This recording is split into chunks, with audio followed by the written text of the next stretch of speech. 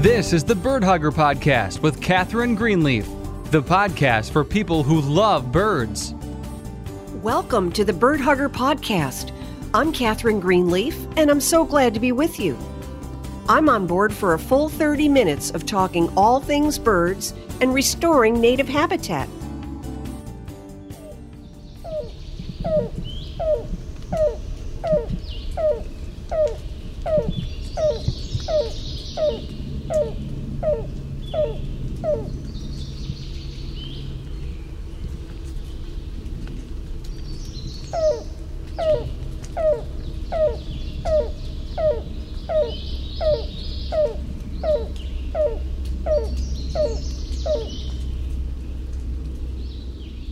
Did you recognize that bird call? We'll be talking about that particular species of bird in just a moment when we return to Bird Hugger. What happens when a burnt-out college professor living in New England decides to become a wildlife rescuer and rehabilitator? Find out on Bird Hugger, the podcast for people who love birds. Join host Catherine Greenleaf, who has been rehabilitating injured wildlife for 20 years, and hear how you can turn your backyard into a native oasis for birds. Hello there. I hope you're all doing well. Funny, isn't it, how you quickly forget about the coldness of winter once things start to warm up and you see that first robin in your yard? I guess you could call it seasonal amnesia. Anyway, we've been gearing up and we are ready for gardening. My husband and I just acquired 2 more rain barrels, bringing the total on our property to 4. That's basically one at each corner of our house. Did you know your average roof can produce 600 gallons of water with just 1 inch of rainfall? Now that's a whole lot of water. We have a goal this year. Instead of letting it run down our driveway and out into the street, we're going to capture it and use it. Last year with the drought, it was rough going, lugging watering cans across our 1-acre property to water native plants and shrubs. Although I have to admit it was excellent weight training, I will not be doing that again. This year, we are installing soaker hoses, which can be attached to our regular water hose, and that is going to make life a whole lot easier. Anyway, I think we've got a great show for you today. Today, we'll be speaking with Dr. Douglas Tallamy about his brand new book on oak trees. And now for some sobering news. The United States is dealing with one of the largest salmonella outbreaks involving birds in several decades, according to federal wildlife authorities. The outbreak is nationwide, and large numbers of bird deaths have been reported in at least a dozen states, including North Carolina. Salmonella is a highly contagious and usually fatal bacterial infection. It spreads quickly when birds congregate together at feeders. A salmonella outbreak during migration can quickly become widespread, as infected migrating birds can pass the disease to other species flocks as they fly further north to their summer breeding grounds. To avoid salmonella, bird feeders need to be regularly cleaned and disinfected. Clean and then soak the feeder in 1 part bleach to 10 parts water for at least 15 minutes. Allow the feeder to completely dry. A damp or wet bird feeder causes the bacteria to grow on the seeds. Salmonella is also passed along when fecal lands on the ground below the feeder. Birds will sometimes eat seed that has fallen to the ground, and if it is contaminated with infected fecal, that bird can become sick with salmonella. Moving your feeders to different locations in the yard can help avoid this problem. With the pandemic forcing all of us to stay home, record numbers of Americans have been putting out feeders to enjoy the birds. But avian scientists are asking Americans to stop feeding birds until migration has been completed. Thankfully, migration is nearly at an end. Salmonella is easy to spot. You will see the bird standing on the ground looking lethargic. The bird will not alert and fly away at your approach because it is too sick to react. If you find a bird in your yard that is sick with salmonella, please contact your local wildlife rehabilitator or go to animalhelpnow.org. Salmonella can be treated, but the bird needs immediate care. A fatality can occur in less than 72 hours. And now let's talk a little bit about preventing drought. For those of us who love gardening and helping the wildlife in our backyards, last summer's drought proved a major roadblock to providing the water needed for our flowers, birds, and pollinators. Wells went dry, restrictions were placed on the use of outdoor water, and incidents of brush fires were on the rise. And despite all of the snow received over the winter, New England is still experiencing drought and drought-like conditions, according to the USDA drought maps, which may be setting us up for another very hot and dry summer. If you follow the USDA drought maps, you can see that, ironically, the most impacted areas are close to large bodies of water, like lakes, rivers, and the ocean, with some of the most extreme dryness occurring along the Connecticut River. Why is that? As I mentioned in a previous episode, climatologists are saying we have reached a tipping point regarding impervious surfaces. The unchecked installation of impervious surfaces like asphalt driveways and parking lots is causing rainfall to race as fast as it can along paved roads and sewers to large bodies of water. Impervious surfaces prevent the rain from staying put and being reabsorbed into the ground to regenerate the soil and the watersheds in our local areas, as it has normally done for generations. When water is slowed down and held in our yards and communities, it soaks into the soil and transpiration occurs. Water vapor rises upwards, giving us the formation of clouds and local rainstorms. We get plenty of rain, trees and plants grow lush and green, and we experience no droughts. The water table is recharged, the birds and bees are happy. This is what is called a small water system. Water sluiced away in high-speed fashion to remote areas results in fewer but bigger and deadlier storms that cause flooding, followed by periods of extended drought. Drought can have a severe impact on birds and other wildlife. Birds, mammals, and turtles depend upon fresh water from creeks, streams, and ponds to survive. And when these dry up, animals are often forced to migrate across busy roads. Birds must leave behind their nests of young to search for new territories with water. Birds can also be compelled to migrate south earlier than anticipated, resulting in a perilous migration that is out of sync with food resources. Drought can halt the production of berries from bushes that are much needed by hungry birds. Tree nuts are often in short supply during drought-like conditions, affecting the survival of mammals like bears. Flowering plants stop producing nectar, which is vital to pollinators like butterflies and bumblebees. And now we're hearing a new term being used by climatologists. It's called flash drought. A flash drought is a rapid onset drought that occurs when there is a worsening of conditions by 2 full categories on the drought intensity scale. According to researchers at NOAA, high temperatures, lack of rain, high winds, low humidity, and very little cloud cover over a period of 4 weeks can cause a region or state to go from abnormally dry to moderate drought to severe drought. The effects of a flash drought are severe. It's important to keep in mind that there is above-ground drought and underground drought. Above-ground drought is easy to spot, but underground drought is silent and out of sight, and also has very serious implications. Underground drought is usually the product of weeks, months, and even years of reduced amounts of water percolating down to aquifers.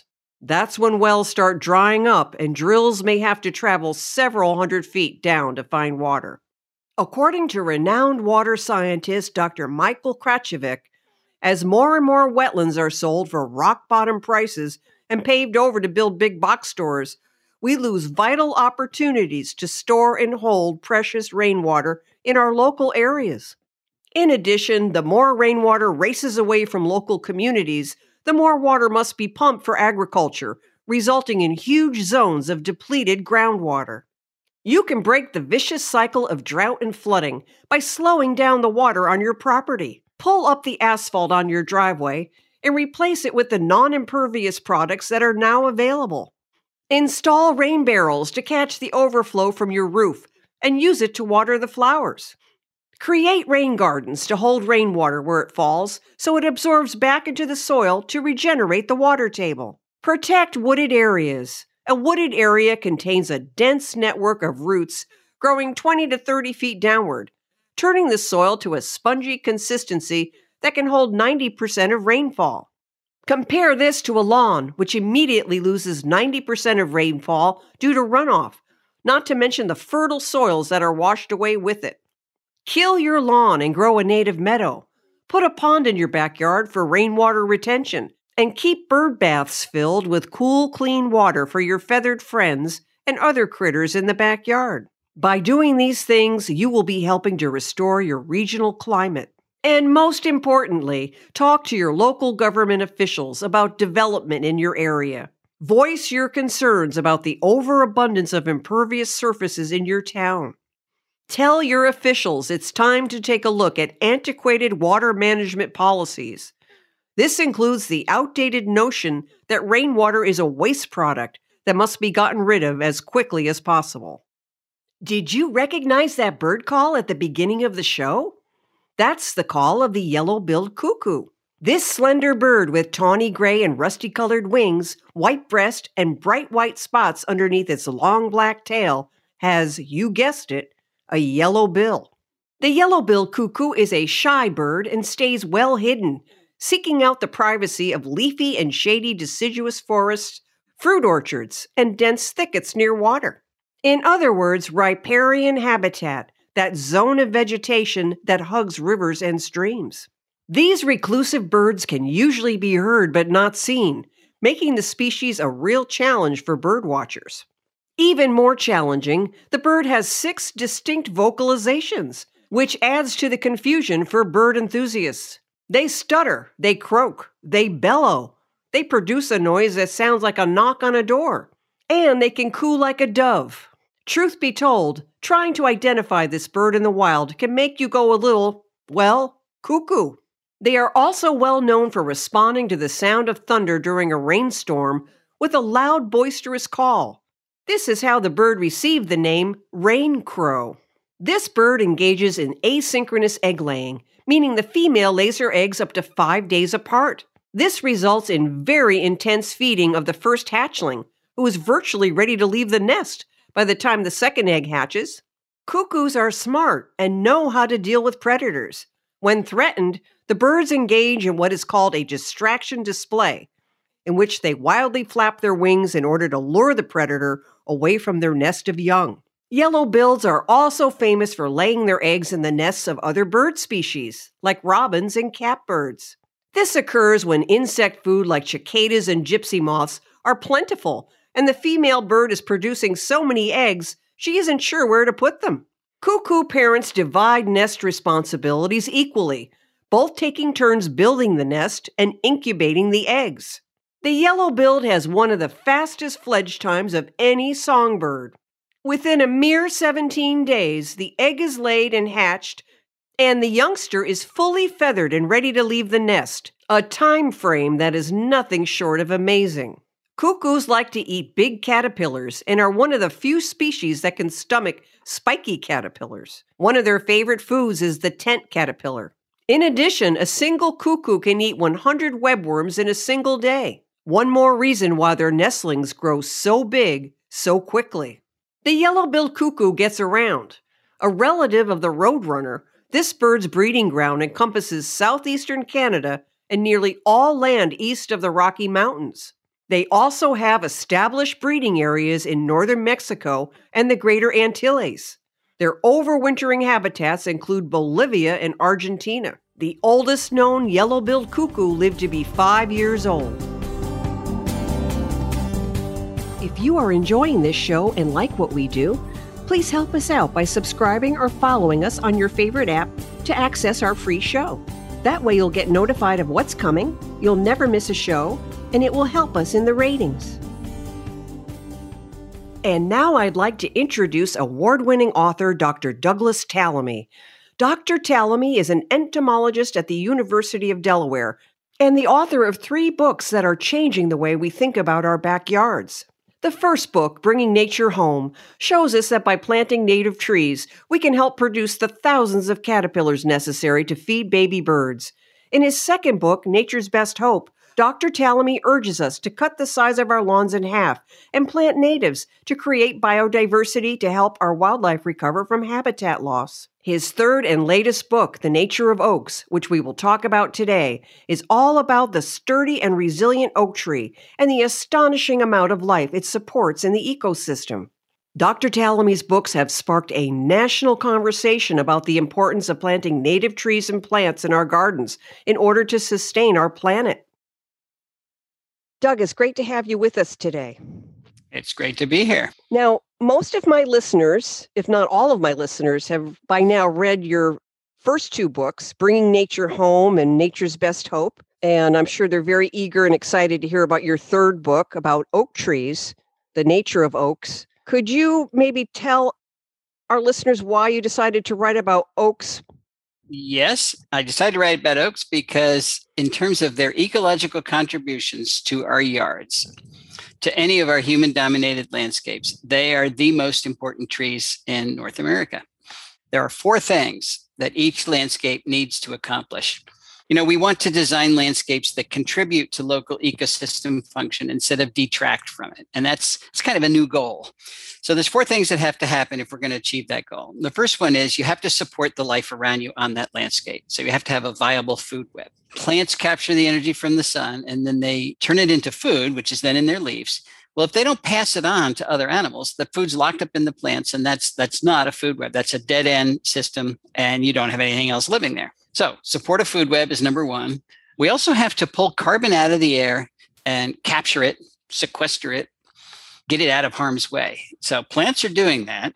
They're building their tissues out of the carbon, and then they pump extra carbon that they capture through their roots into the ground. So our soils are brown or black because of the carbon that plant roots have deposited there. That has to happen. We have to have a lot of carbon capture on our properties. We also have to support complex, diverse communities of pollinators, particularly native bees. We've got 4,000 species of native bees. They did nearly all the pollination in this country before we brought over the honeybee. We need more than honeybee. We need those native bees, and we need them everywhere. People think, you keep hearing, well, we need pollinators because they pollinate a third of our crops. It's actually about a 12th of our crops. But then they think, well, if I don't live next to a farm, I don't need pollinators. Most people don't live next to a farm. So that's not a reason that resonates with me. We need pollinators because they pollinate 80% of all plants and 90% of all flowering plants. Where do we need those pollinators? Everywhere we need plants, which is everywhere, including our yards. And the fourth thing that our yards have to do is manage the watershed. Everybody lives in a watershed. Everybody. Nobody has the ethical right to design a landscape that destroys that watershed. And of course, we haven't been thinking in those terms, but now we are. So those are the four things our landscapes have to accomplish. Oaks are the best tree genus in the country at accomplishing three of them. So 3 out of 4 is pretty good. The only reason they're not the best at supporting pollinators is they are wind pollinated. So it's not their fault. But there are some bees apparently that are using oak pollen for food. They don't move it to the female flowers, so they're not actually pollinating, but it might be a bigger resource for bees than we think. So let's just say oaks are doing 3.5 of those things. Well, the reason I wrote the book is people don't know that. They think a tree is a tree. They're all the same, and it doesn't matter whether it's from Asia or whether it's from Europe, and it's just there as a decoration. I'm trying to generate enough knowledge that will generate the interest that then generates compassion, reconnects us with nature so that we can appreciate that oaks in our yards. And if we don't have an oak, we can put one in there. An oak it's a community of living things. It's not just a tree. So what I do is I follow the life that is on the oaks in my yard through every month of the year. One of the messages I try to get across, I don't know if I achieved it or not, is that all of the life that's there is there only because I planted the oak. It makes it sound like I'm God, I created the life. No, but I did provide the opportunity for that life to be in my yard. And if I hadn't done that, like my neighbors, they don't have a single oak tree on their yard, then the life isn't there. So it's a pretty easy thing we can do to generate an awful lot of life, an awful lot of ecosystem services. And that's why I wrote the book. That's great. So tell me now, why the oak tree? I mean, why? I think you mentioned in the book that it offers sustenance to something like 900 different types of Lepidoptera, which is amazing. But, why not the pine tree or the native cherry tree? What is it about the oak that is so beneficial to so many creatures? Yeah, that figures up to 950 now. So the figure in the book is already out of date. Oaks do support more caterpillars than any other tree genus in the country. And before I tell you why they do, let's review why we need caterpillars. They transfer more energy from plants to other animals than any other type of creature, any other plant eater. So a landscape without a lot of caterpillars is a landscape without birds. It's a landscape without all the things that require those caterpillars, which is a tremendous number of things. Okay, why do oaks support more caterpillars? Well, we're not sure, but it's a combination of several things. They protect themselves chemically with tannins. Now, tannins are not toxic. They retard the absorption of protein. So you can eat a tannin without dying. And if you come up with the adaptations that allow you to get around that protein absorption problem, then you can eat oaks. And apparently that's easier to do than for some of the other plant chemicals that are out there. So for example, cucurbitacins that are in our cucumbers and our squashes, that's the most bitter compound known to man. And there are very few things that can eat cucurbitacins and live to talk about it. Cherries are filled with cyanide. Tobacco's filled with nicotine. I mean, they're pretty potent things that are out there. Well, oaks are full of tannins, and I guess it's just easier for insects to adapt to them. That's one reason. Another reason is it's a huge genus. We've got 91 species of oaks in this country. There are 435 in the entire world. And they have the biggest geographic distribution of any tree, all the way across Europe, Eurasia, all through North America. Well, not up in Canada. They're not a northern tree, but all the way down into northern Colombia, all through Central America. So it's a huge distribution. And when you're distributed all over the place, it's the opportunity for a lot of things to adapt to you. So if you put those three things, well, they're also very persistent. We call them apparent sources of food. So a single oak tree can live 900 years. Typically, it's going to be 300 or 400 years unless we mess them up. But that's a long time for an individual to be exposed out there, which again provides a lot of opportunity for adaptation. Compare that to, say, a spring beauty, which is around for 3 weeks each year. So it's not a very long period of time. Those are the major reasons that insects have been able to adapt to oaks better than other things. Oaks don't want to be eaten. They're trying to protect themselves, but they're big, they're strong, they can handle a lot of herbivories. So it doesn't seem to hurt them very much. And we're glad that they do pass on that much energy, because if they didn't, we'd have far fewer living things around. Right. And of course, the big link to birds is parent birds need lots of caterpillars to feed their nestlings. Many thousands. Right. It's hard to imagine that, but we always use the chickadee as an example because somebody sat there and counted them all one day. But it's 6,000 to 9,000 caterpillars to get them to the point where they leave the nest, and then they continue to feed them caterpillars another 21 days after that. So you're talking about tens of thousands of caterpillars to make one clutch of a bird that's a third of an ounce, that's the weight of 4 pennies. So if you don't have those caterpillars in your yard, you don't have breeding chickadees, because they're not flying 5 miles down the road to the nearest woodlot. They only forage about 50 meters from the nest. And we do want birds to be able to breed in our yards because that's all that's left in so many places. So how do we do that? The best way to do this is put the plants that make the most caterpillars in your yard. And you know what people complain about now? I give a talk and they say, I can't find those caterpillars. They don't say, oh, I've got too many caterpillars. They can't find them. They say, that's right. The birds have eaten them. They're eating hundreds and hundreds every day. No wonder you can't find them. So don't worry about too many caterpillars. As a matter of fact, with insect declines, we're all worried about too few caterpillars now. And it's really no accident that baby birds are in the nest hungry the same time that caterpillars are appearing on the trees. Exactly. That is no coincidence. It's also the same time that the migrants are moving north. Exactly when the brand new leaves come out, followed by all those caterpillars that are eating those leaves. It's the caterpillars that are fueling, particularly the spring migration. People say, well, the birds are eating seeds and berries. The migrants aren't eating seeds. They're insectivores. That's why they migrated to begin with. They do eat some berries in the fall, but in the spring, there aren't any berries. The plants haven't made them yet. So it's all about insects, primarily caterpillars. That's another big concern. It's one of the concerns about climate change is decoupling the production of caterpillars with the migration of birds. So no, it's not a coincidence. And then, of course, in May and June, the residents will breed, and that's when they need tens of thousands of caterpillars. That's per bird, per pair of birds. We want communities of birds in our neighborhoods. So, how many caterpillars does that take? A lot. Now, you bust a lot of myths in your book about the oak tree. Oh, they take too long to grow. They're so messy. Look at all those leaves and all those acorns. Could you maybe explain why that so-called mess is so essential to the ecosystem? Life is messy. Living things are messy. Our kids are messy during a certain period of their life. We don't throw them out. People are primarily talking about the leaves. Oak leaves last longer than any other type of leaf. Well, most other types of leaves, up to 3 years to break down. And so, people get upset. Oh, I want to get rid of them. Well, leaf litter is, it's another gift. There are more species that live in healthy soils than above the ground. But that soil needs a blanket on it in the form of leaf litter to maintain the nutrients, the carbon, and the moisture level that fuels the life in the soil. That's leaf litter, but leaves from maple trees or tulip trees or birch trees, they break down really fast. They don't make it through the summer. And then you've got bare ground. Oak leaves don't break down that fast. They do make it through the summer, and that gives you that covering that allows all that life to happen underground. Why do you want that life underground? Well, that's what's transferring the nutrients to the roots of your plants, to the roots of the trees. It's just part of the entire cycle that's happening on your yard.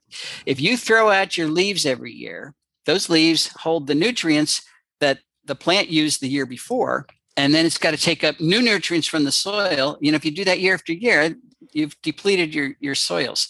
If you keep all the leaves that fall on your property, just the way we want to keep water that falls on our property, and let it recycle, then you've got a closed system. You don't have to add any fertilizer. As a matter of fact, most of our trees don't want any fertilizer. They want the correct levels of nutrients that our leaf litter delivers. But, people say, well, it's going to kill my lawn. And that's true.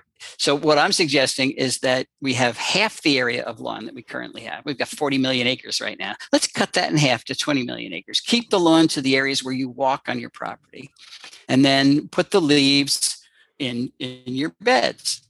My son bought a new house a couple of years ago. And the first fall, he called me up and he said, Dad, I've got too many leaves. What should I do with them? I said, put them in your flower bed, or your flower beds. And he said, I don't have enough flower beds. I said, exactly. That is the solution. Increase the number and size of your beds, and you will have room for your leaves. That's particularly important if we're trying to keep those caterpillars on our property, because most of them, they grow on the trees, but when it comes time to complete the development, to pupate or form a chrysalis, they drop from the tree, and they do that in the ground. They tunnel under the ground, or they spin a cocoon in the leaf litter. And when we rake up all our leaves, the ground gets sunbaked and compacted. So it's like a rock. The caterpillars can't get underground. And then there's no leaf litter to spin their cocoon in. The way we keep our yards neat under our trees, even if we have the right trees, that becomes an ecological trap. We're calling in the moths, they lay their eggs, the caterpillars develop and fall down and die. We need beds under our trees. And that's the way to reduce the size of your lawn. Now, in your book, you talk about how your wife and you and your wife worked really hard to clear all the invasives off your property, only to find these little oak seedlings growing, and you couldn't tell where the acorns were coming from. Could you maybe talk about those wily blue jays for a second? Okay. Yeah, that was a big mystery early on. Had huge multiflora rose bushes, and if we pulled them out, it disturbed the soil. And then we'd go on to the next one. Well, the first spring after we started doing that, I noticed, oaks popping up, and occasionally a beech tree popping up. We didn't have any oaks that were large enough to produce acorns on our property, and we didn't have any beeches at all. And I knew that the closest oaks, I still don't know where there's a reproducing beech, but the closest oaks were about 2 miles down the road. It was a mystery to me until I remember I was getting a haircut. I was in a barbershop, and they had a photography magazine there. And I opened up, and here's a picture with a blue jay flying with an acorn in its mouth. And I said, aha. So I looked into that, and it turns out that, there's an ancient mutualism between jays of all kinds. We have 9 species of jays in this country, and oaks. The oaks provide acorns, which is the winter food for jays. Winter food for a lot of things, but jays in particular, and they take the oaks and then they'll fly, a good distance from the tree. They tap that acorn beneath the ground, and the idea is they're going to go find it during the winter and eat it. Well, during a mast year, the year when the oaks are making a lot of acorns, a single jay can bury 4,500 acorns in a single season. Well, they only remember where 1 and 4 are. So they've actually planted 3,300 oak trees because they forgot where it was, and it will germinate. And of course, if the sharp-shinned hawk comes and eats the jay, they don't retrieve any of those, and then you get a lot of oak germination. So it's jays that allow oaks to move faster around the world than any other plant genus. So for example, when the glaciers came and pushed all our plants down to the Gulf Coast, and then they retreated, what came back first? The oaks, because the jays were moving them faster than anything else. So yes, it's a very cool story. So now studies are showing right now that your average American homeowner can move anywhere from 4 to 7 times in the lifetime of the family, with the average being basically 4 to 5. Could you maybe address that? Like, what would you say to a new homeowner who's just purchased a home and is just moving in? You know how we all like to put our own personal stamp on our new property, and a lot of damage can get done in the yard trying to make it suitable to our tastes. Is there any advice you could offer a new homeowner? Well, I'm trying to change the entire culture of the way everybody landscapes. So right now, the people are moving 4 or 5 times, and they move into a house that has a landscape. That landscape is the blueprint of the old version of what our landscapes used to look like, or are supposed to look like. Plants are just decorations. The prettier, the better. If you get them from all over the world, that's great. And we don't want anything alive on our property because it might eat the plants and ruin our postcard type of landscape. That's not about fitting into the local ecosystem. That's about destroying the local ecosystem, because we've considered ourselves to be totally separate from nature. And, most people don't have any idea that we're a part of nature, we're products of it, and that we're totally dependent on it. So why not create a landscape that is completely dead? It's pretty, but it's dead. And if you move around and everybody's got a dead landscape, there's nothing you can do. You're right in there. All you have to do is hire somebody to mow the grass, and everything fits in. I just want to change the whole approach so that we now, that ecological landscaping becomes the norm. And you can move around 100 times, but the house you move into will also have an ecologically responsible landscape. I would like to rework the lawn care industry into an ecological landscape industry, ecological gardening. So you can still, young folks that are moving around, raising their kids, doing the soccer and everything else, they don't have time to garden. Very few gardeners there. They hire somebody. Well, I want that somebody to know how to take care of the yard, know how to do the 4 things I talked about earlier, know which plants to put in, know how to take care of them. But all these yards they're not maintenance free. Native plants does not mean you never have to take care of it. So we're just shifting the inventory of what's sold in our nurseries, and the choices that we make. Our plant choices matter. If we don't choose the right plants, we don't have life on our yard. We're going to change all that. But otherwise, we can still move around, and we still don't have to garden. We just hire somebody who's going to know how to do it. I just wanted to talk a minute about destination trees. I don't know if you've ever been to the Maxfield Parish House in Plainfield, New Hampshire. It's a 45-acre property. The artist Maxfield Parrish used to paint all his incredible paintings. But no, I've never been there. Yeah, there are a dozen oak trees, and some of them are 400 years old. I mean, we're talking like, what, 1620? Was it the Mayflower was just leaving England at that point? Just really super old. It's just an incredible place to walk. You get a real sense of history just standing under an oak tree like that. There are about a dozen oaks right now. So these destination trees, I don't know what your opinion is, but I think they play a vital role in keeping people connected to the importance of trees and their longevity. Do you have any trees in your area that are considered championship oaks? Yeah, we've got William Penn trees. The trees that he signed, whatever he signed under near Philadelphia. There's several of them actually. There's one not far from where I live, and they sell the acorns for like $1.50 each, and they make some money every year. And I have a William Penn tree offspring on my property. It's a white oak. So you're absolutely right. People love superlatives. So they love the biggest, they love the oldest. We really do appreciate age. And we treat those trees as if there's something special. The only thing special about those trees is that we didn't chop them down. Our landscapes used to be covered with trees like that. There were those old ancient giants, which themselves play really important ecological roles in our forests. Oaks are supposed to grow 300 years, have 300 years of stasis, and 300 years of decline. And during each one of those periods, they're performing different roles. That period of decline, the trunk is often hollow.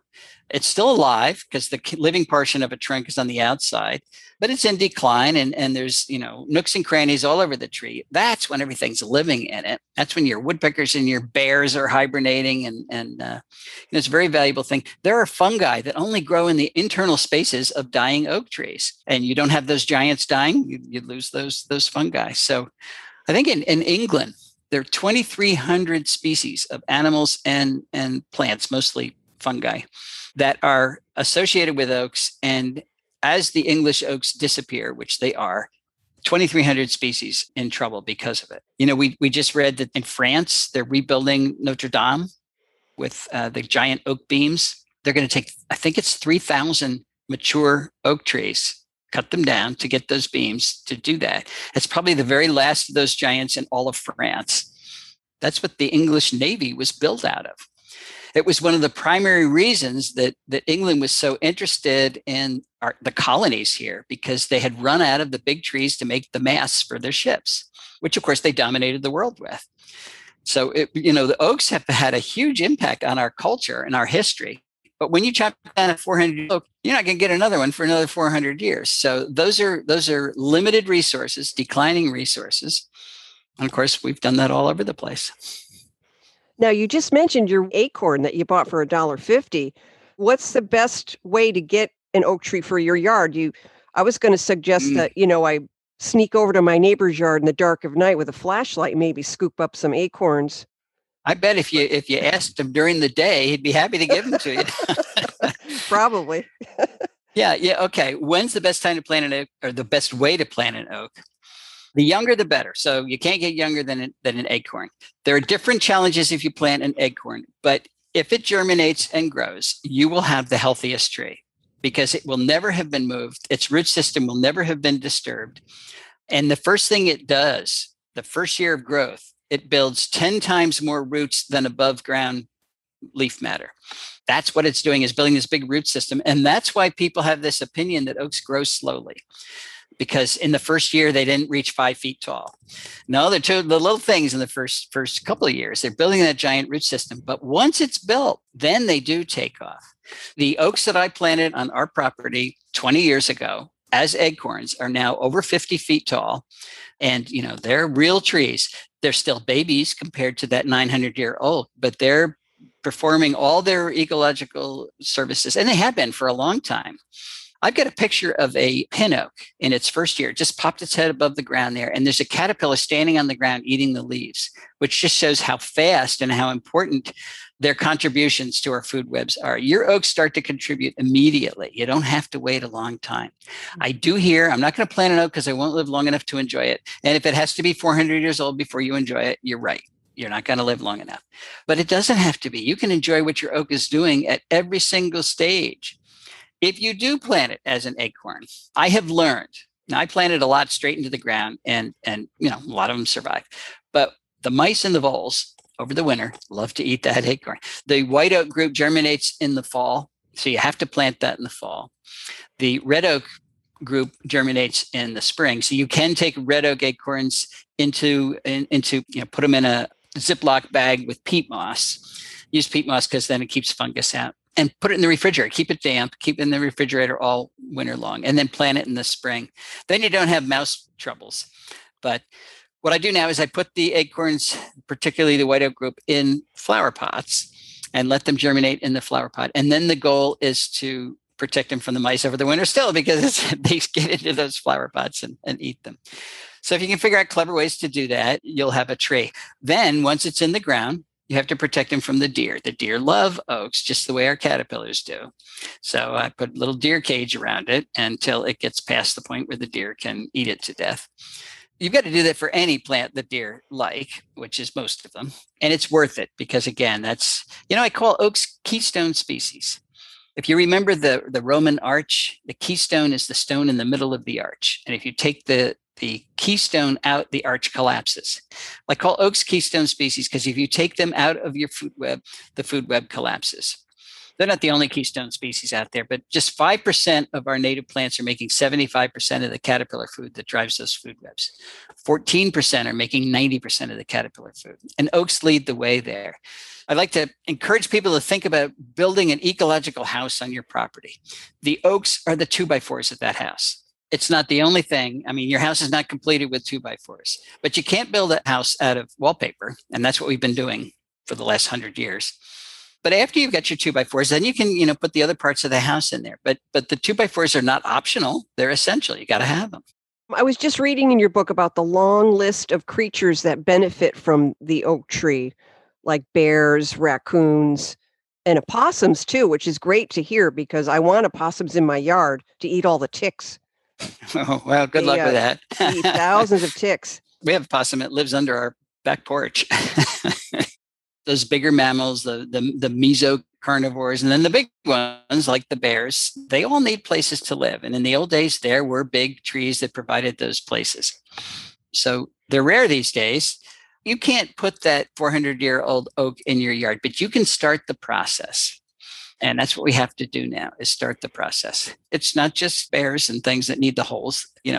Big, long list of creatures depend on the acorns that oaks make. And it's a good thing we had oaks when the chestnut blight came roaring through here and killed all of our chestnuts and eliminated the production of chestnuts. That was another real important source of protein that kept our big mammals around. And if we hadn't had oaks making acorns, we would have lost a lot of those animals. So oaks have been vital in that regard. But birds, all kinds of birds require acorns, titmice and the blue jays we talked about, and flickers and red-bellied woodpeckers and towhees. Ducks, a lot of ducks eat acorns, particularly the wood duck loves acorns, something you wouldn't think about. But if there's an oak branch hanging over a pond, they'll go diving down there and get every acorn that falls in. So a lot of creatures depend on the acorns. And then we've got that 950 species of caterpillars that they're making that drive the food webs, particularly those bird food webs that are so vital. Let's say I want to put acorns in my yard to grow or in a pot, or maybe even buy a foot-tall oak seedling somewhere. Do I have to worry about hybridized oaks or GMO oaks? Is there something I can look for that would tell me whether it's true native versus GMO? I don't know if we have any GMO oaks. Have you ever heard of that? Well, that's good to hear. Yeah, I don't think there's anybody has genetically engineered our oaks. There are some cultivars around, but the cultivar that is most common is a fastigiate, a columnar Quercus robur. That's the English oak. So I would discourage you from buying an English oak anyway. We've got 91 species of North American oaks. Why we need to buy Chinese oaks and English oaks is beyond me. And the cultivar that makes it columnar instead of big spreading tree is one that you can go and buy. So the problem with buying a non-native plant that's a member of a native genus is that those non-native members of that genus are not as good at making those caterpillars. There's a 65% loss of caterpillars when you do that. If you buy a regular non-native plant that is not related to anything here, then you've got a 75+% loss in the insects that are produced. And I can cite those figures because we did that experiment, a great big 5-year common garden experiment at the University of Delaware. So again, if you're planting an oak so that you can bring life to your yard, why not go straight species, which is going to be the best at doing that? And you say in your book not to go crazy with nitrogen-based fertilizers. Oaks seem to do quite well in just plain old dirt. Oaks and many other North American plants, particularly in the north. Remember, when the glaciers came down, they scraped our soils clean, and the plants that have been here for the last 10,000 years are adapted to nitrogen-poor soils. So you can actually kill a tree by fertilizing it. I learned that when I was young. I figure, well, the more fertilizer, the better. And what happens is they grow so fast that it splits the bark and they die. The bark growth can't keep up with the cambium growth. And who knew? But so it's just not necessary. Gardening's easier than we make it. Who was adding fertilizer to the oaks before we came around? They don't need it. They don't need it. So now you mentioned in your book, and you mentioned earlier too in the interview about the 3.5 ways that oaks are beneficial. And you did mention watershed management. Could you talk about that? We just had a really scary drought in New England this past summer, and it looks like we're ramping up for yet another dry summer season, which is... Well, I hope not. I hope you get some rain. Yeah, we had... You can have some of our rain. We've had way too much. Yeah, you can send it over here. I mean, we had no spring rain to speak of, which is highly unusual. Oh, geez, that's terrible. Well, it's the large root systems of any plant that manages the watershed, keeps the water on site. One of the things that oaks are so good at with their big canopies is breaking the pressure from downpours. When you get, millions of raindrops pounding on the ground, it actually does compress the soil. It compacts the soil. So what's happening with an oak is that it hits the leaves, the canopy of the tree first, and breaks the power of that falling rain. And then it just drips down. So in that sense, it is better for the soil. Those leaves help prevent runoff. So they're absorbing tons and tons of water as opposed to having it rush off. When we have highly manicured lawns, particularly in the summertime, the ground is sun-baked underneath. You get a pounding rain, it all runs right off. You want to encourage infiltration. And with the big roots of oaks underground, they've got it all broken up into these channels, and it really encourages the absorption of water that gets down to the water table instead of runs off. And of course, it's cleaning the water as it does that. And once it's in the water table, then we can use it. That's what wells are all about, but they've got to be there. So oaks are not going to make it rain, but when it does rain, they will help to keep the rain that falls on your property. Right. Yeah, and retaining rainwater is the big challenge right now. I think we have too many impervious surfaces that causes the water to sluice right down to the nearest sewer and the nearest river. And, the water we get up here in New Hampshire ends up forming a rainstorm down in East Hartford, Connecticut. So we don't see the benefit because we don't have a small water system anymore like we've had for generations. Right. The roof of your house is impervious, your driveway is impervious, your sidewalk is, all the roads are impervious. And you know what? So is your lawn. Not to the extent that the paved areas are, but to a much bigger extent than people think. Turf grass, the roots are very shallow, 2 or 3 inches at the most. That's no way to absorb water and get it to infiltrate. And again, in the summertime when it's dry, it really just runs off. So reducing the area you have in lawn, putting in the, those real powerhouse trees into your yard is a great way to bring life back to your yard, but also manage your watershed. Right. Now, just to wrap up, is there a safe number of feet to plant an oak next to your house? Do you have any advice on... When you're planting your oaks young, I'm encouraging people to think less about that specimen tree, the one that's going to, have a 100-foot crown spread and everybody's gonna love it.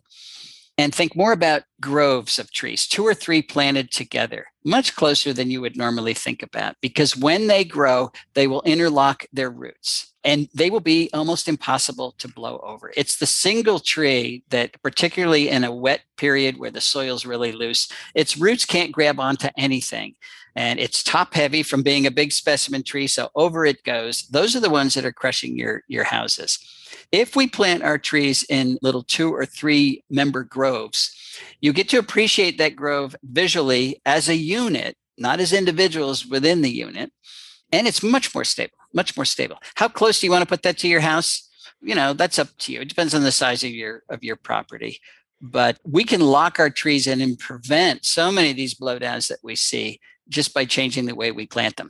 But again, you have to start with the young tree so it gets to do that as the roots are growing. If you buy a 15-foot oak that's highly root pruned, it's probably going to die anyway because it takes a decade to try to rebuild those roots. It's not the time or the way to get interlocking root systems. You want to plant them young. Doug, I want to thank you for joining us today on Bird Hugger. Very happy to be here. I'd like to thank Dr. Douglas Tallamy for joining us today. His books, Bringing Nature Home, Nature's Best Hope, and The Nature of Oaks, are published by Timber Press and are available at your local bookstores, as well as Amazon and the Barnes & Noble website. You can also go to his website, homegrownnationalpark.org, and put your backyard on the map. Join Americans everywhere in the 1/3 for the Birds movement. Dedicate the back third of your yard to birds and other wildlife. Make this area a quiet zone with no leaf blowers or lawnmowers. Plant native trees and shrubs so birds have plenty of insects to eat. Create a safe haven for birds to nest and raise their young. You will be rewarded with many hours of bird watching fun. For more information on 1/3 for the birds, go to the Bird Hugger page on Facebook.